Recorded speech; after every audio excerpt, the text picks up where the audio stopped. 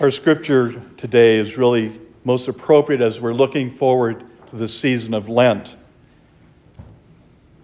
To recognize our own failures is such an important part of Lent. It gives us the opportunity to really examine who we are, especially in the eyes of God. Where do we stand? As Jesus is speaking to the disciples, can a blind person guide a blind person? Obviously not. Or they both would fall into the pit. It takes somebody that has clear vision to be able to see. And it's interesting that this scripture is from St. Luke, because St. Luke was a physician. So obviously he would understand the working of the body. So when the Lord says, remove that wooden beam from your own eye before you try to take the splinter out of your neighbor's eye, we really have to examine ourselves. It's so easy to see the other person's fault when we fail to see our own. And we all have our own faults. Every day we should be working to improve and to get beyond the little things that we're doing to maybe challenge the big things that we're doing. I found it curious in some of the parishes I've been in when people have come to confession and say, Father, I've gotten rid of that last sin. Now I have a new one. They've recognized a new part of their lives that they hadn't seen before.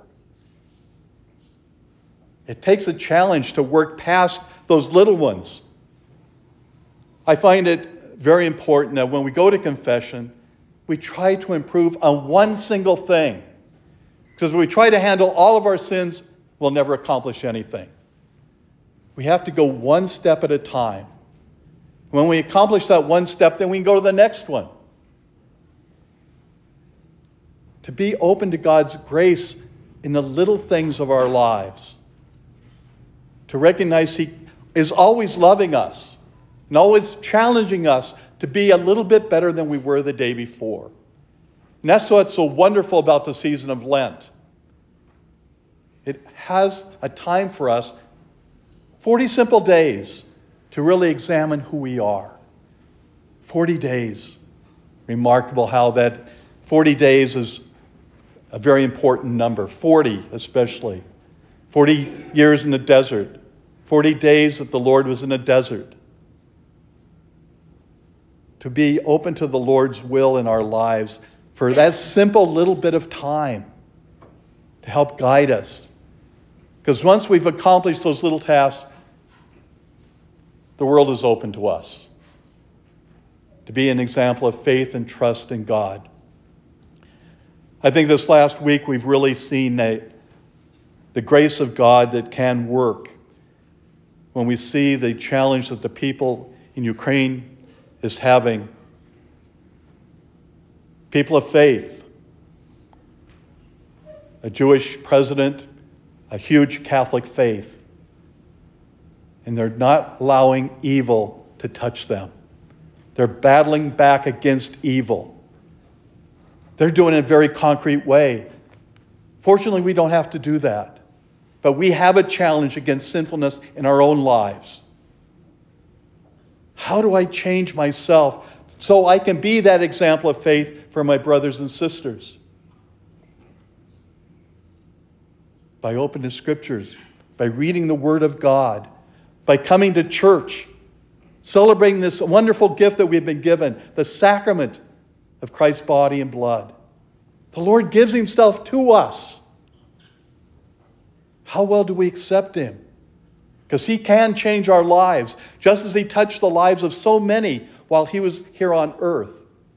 And He's still here on earth. He can touch each one of our lives if we're open to that gift, to the graces and blessings He has to offer us.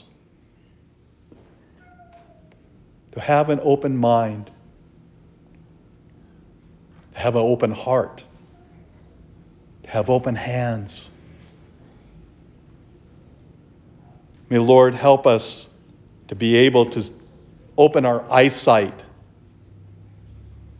not only to other people's sins, but to our own. Because we all have our own burdens. Those times that block us from seeing clearly but is usually right in front of us. It's so easy to blame others, especially when we're driving, to see everything they're doing wrong, and sometimes use four-letter words against them